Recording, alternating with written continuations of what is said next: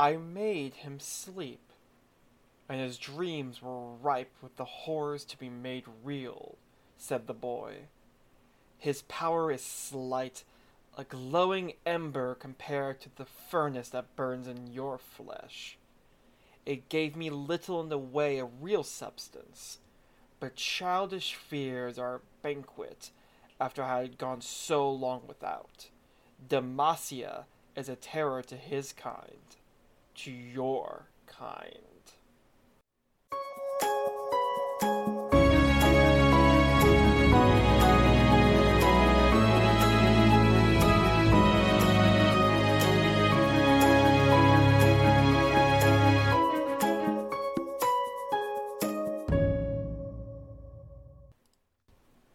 Welcome to League of Lore, a podcast about the lore of League of Legends and the broader Runeterran universe.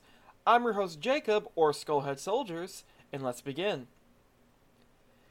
Now, in Demacia, as we know, there is a broader fear of magic, as well as a lot of anti-magic properties in the country.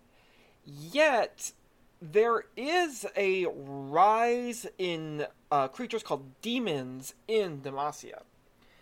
Now, this is not the demon episode, but we are going to talk a bit about what demons are, just so you understand why they're important to the situation in Demacia.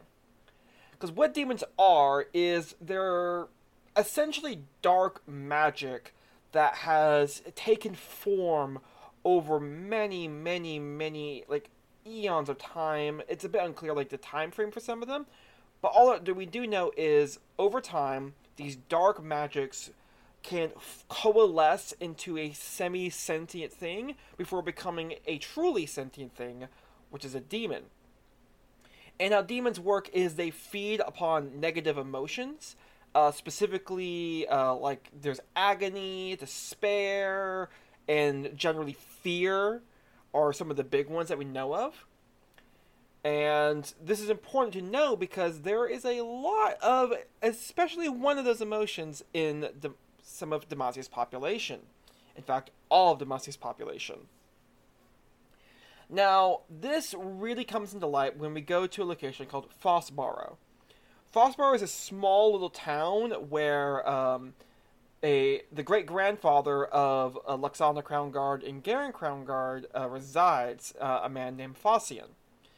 Now, we don't know a lot about Fossian, but we do know that when Fossian was alive, he did battle against a powerful demon. And when he was able to supposedly defeat the demon, it was contained within his tomb. Now, why is this important? Well, because as Lux goes to the town to visit her great-grandfather's tomb, she realizes that something's wrong in the town. People aren't getting any sleep. There's this general anxiety within the town that she can sense, especially due to her magical nature. And you can just feel that something's wrong. And she quickly realizes it's more wrong than she initially thought, because when she tries to go to sleep, immediately she is assaulted with horrendous nightmares that rob her of any chance of a calm sleep, and she awakes frightened. And a big theme with the nightmares that we get described from her is a lot of them have to do with her light from her magic, or just light in general be snuffed out by being buried alive, but also this deep fear of her brother hating her, or just the country itself turning against her and wanting her killed because she is a mage. Now, as she then goes about to try to discover what's going on in this small town, she runs into her brother and some of the Dauntless Vanguard, and they all come together to figure out what's going on. Well, no sooner than they all come together, a man who has just been convicted of the crime of murder because he killed his own family while they were still sleeping and killed some of his neighbors. He's dragged in the street all beaten and bloody by the population, and he's sentenced to death by the head illuminator in the town, someone who Lux was housing with, a lady named Giselle. And Giselle is also kind of has like a legal authority in this town, and she decides she's like the head magistrate, and she declares this man guilty of murder and to be executed. Lux immediately realizes something bigger is going on in this poor man, and she realizes that what's going on is he is potentially possessed by this demon, or at least influenced by a demon or some sort of dark magic. And she starts trying to figure out like why did he kill his family, why did he kill his neighbors, and he keeps reiterating like just the darkness, like they weren't who they were monsters, and and she gets really really confused by like what does this mean. But eventually she realizes that it is in fact a demon inside him, and before she can convince Garen not to execute him for the crime of murder, he does so, and immediately the power of the demon is released into the town. And all the rest of the townsfolk pass out, and their nightmares are made manifest and start attacking the Dauntless Vanguard. Lux immediately like, oh heck, we need to get out of Dodge, or I need to get out of Dodge because I think I know where this is coming from. Because she learned earlier that Giselle, her son is missing. And do some interaction they had while discussing should this man be killed or not. She realizes that this magistrate's son is a mage. And so she's like, oh heck, he's probably being influenced by the demon in some way because he's such a young mage as a child. I'm going to go and try to save him. So she goes off into the direction where she believes is all coming from, which is her great-grandfather's tomb. And it's based on her theory that it is is a demon of myth and legend that her great-grandfather supposedly entombed there. So she gets there, and immediately she finds a boy named Luca, and she tries to help him, but she immediately is able to tell the boy is possessed by the demon. Now, this demon, his name is Nocturne, and he is a demon of nightmares and fear, but specifically nightmares. And as a demon, he feeds upon the fear that comes from these nightmares that he's able to inflict upon the populace. Well, Lux realizes that her magic is really potent, and so she kind of funnels it into a small dagger she has, stabs the poor boy, but is able to use the stabbing to flood the boy with her light magic and oust the demon from him. It is successful. She's able to save the boy, but the demon is now free to roam. He's no longer bound to the tomb. He's now free.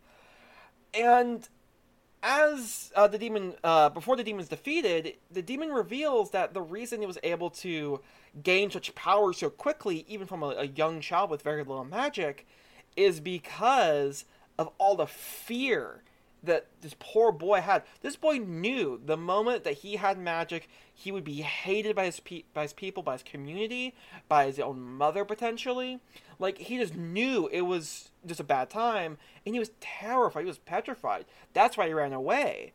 And that's why he was such easy pickings for this demon to feed on for fear and gain power.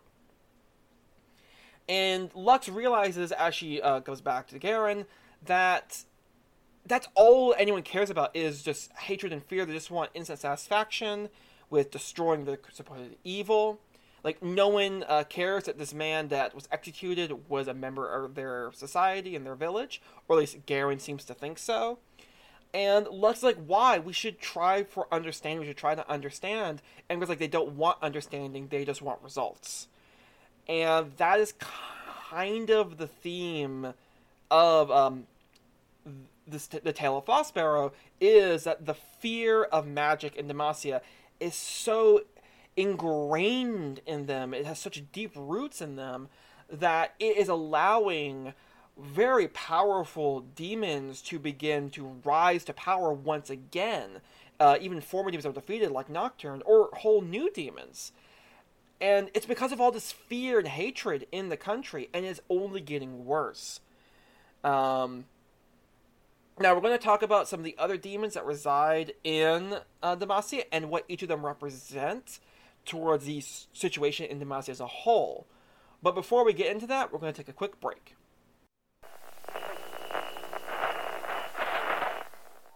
Hey, all you wannabe raiders out there, it's your bestest girl Rose coming at you from top of the world.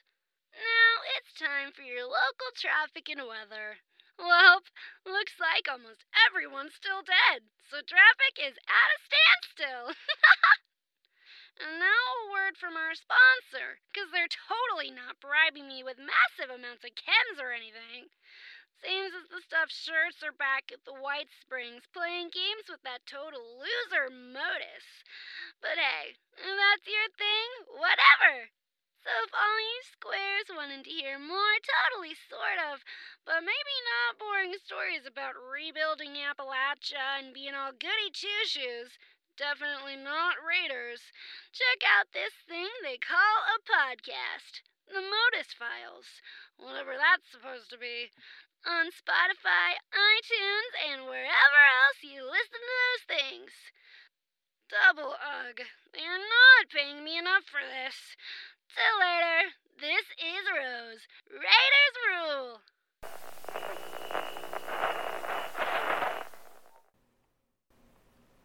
If you want to help spread the show or simply get more content, you can follow the official Twitter at League of Lore 2 for updates on the podcast and other lore tidbits, as well as rate or follow the podcast on your podcatcher of choice. You can also follow my Twitch account, twitch.tv/ScarletSoldiers, where I stream myself playing League of Legends and other games, and discuss the lore and gameplay of those properties.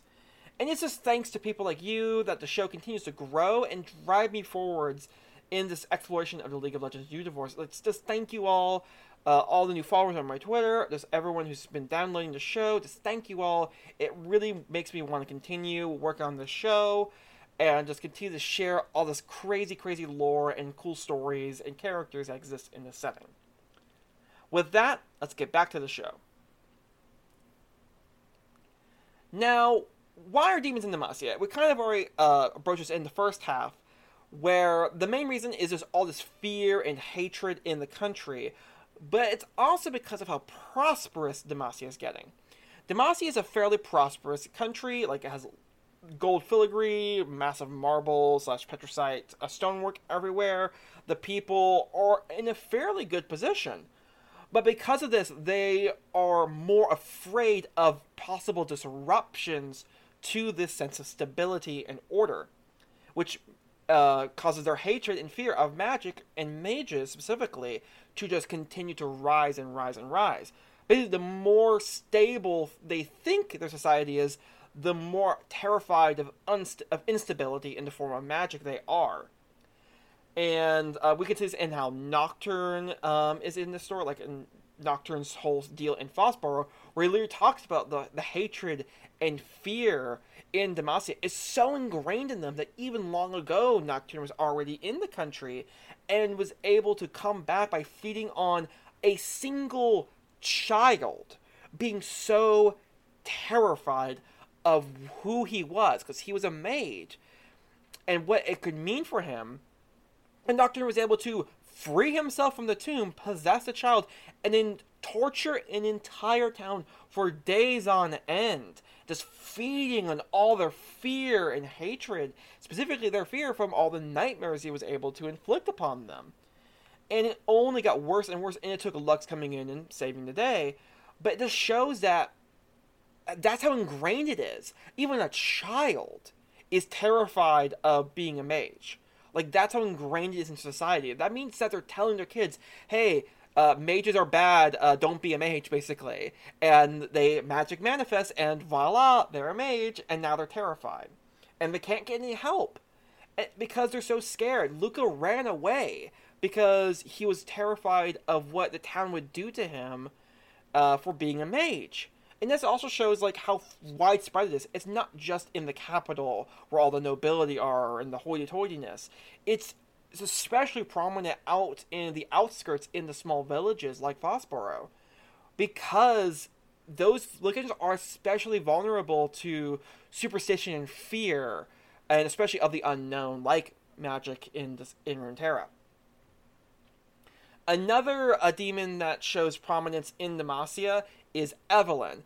Now, she is a kind of a succubus-like demon, like she does a lot of seducing, and but what she actually feeds on is agony. So what she does is she looks all sexy and just strutting about town in the middle of the night, looking as sultry as possible. And then she'll lure well-to-do people. She rarely goes after like the downtrodden and the poor. She specifically goes after the affluent and the happy.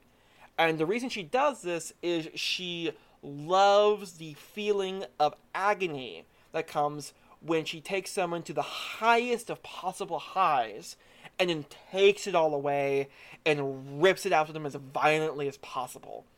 And that's what she does. We know that another character named Vane, her family was killed by Evelyn, probably in a similar method to what she does to everyone else. She seduced them and then she killed them all in horrible, torturous ways. And this shows that even like the prosperity of Demacia is allowing demons like Evelyn to come to power because they think they're so important and happy. And like, oh, we're the perfect good guys. We can't be hurt. And then I'm like, no, I can totally hurt you. I can seduce you as a sexy lady, and then, or sexy anybody, really. And then tear your whole life apart and feast upon the agony I cause from that. And this really shows that no one is safe in Demacia from these demons.